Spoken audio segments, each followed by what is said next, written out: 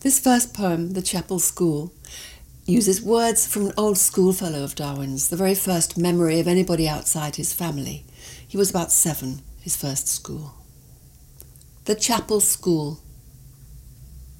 He brought a flower to school. He said his mother taught him to look inside the blossom and discover the name of the plant. I inquired how it could be done, but the lesson was not transmissible. A walk through the zebra maze to the Unitarian Chapel on Claremont Hill. What do they say, these black stripes on White House walls? He's afraid of the dogs on Baker Street.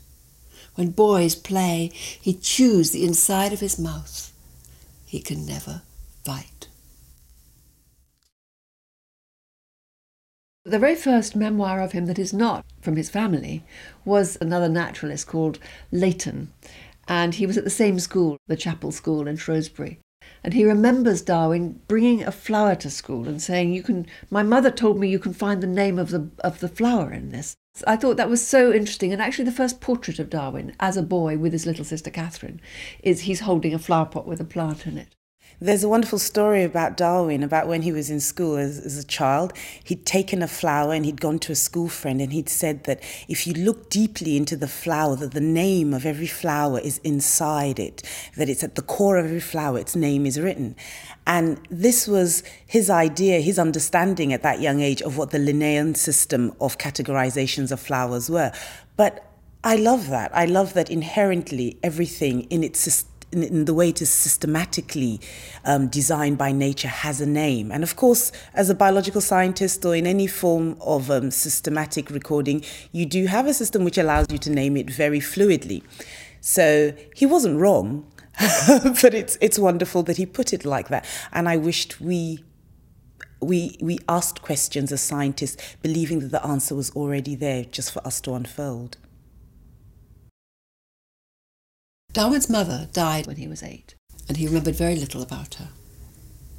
The year my mother died, I remember her sewing table, curiously constructed, her black velvet gown, nothing else except her deathbed, and my father crying. No embrace. My older sisters, in their great grief, did not speak her name. Her memory was silence. No memento of her face.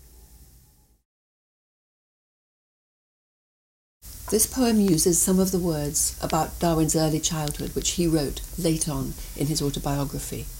And I've made a connection here between his passion for collecting, which came upon him very, very young, after his mother died. I have linked this to the psychological idea that a passion for collecting is a passion for order, to maintain some kind of order against unbearable loss. The Miser. The passion for collecting, which leads a man to be a miser, a virtuoso, or a systematic naturalist, was very strong in me. It was clearly innate. None of my sisters or brother had this taste. Cross the Welsh Bridge out of town. Go up the hill on Frankwell Street, and you'll see above the 7 brick pillars with the sandy bloom of an ageing dog. Around the back, father's surgery and waiting room. Outside, the stable yard, hay shoots, a piggery and tool shed.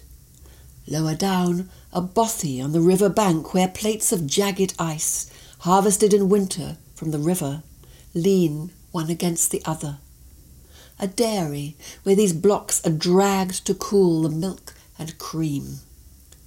The quarry pool where he fishes for newts and tadpoles.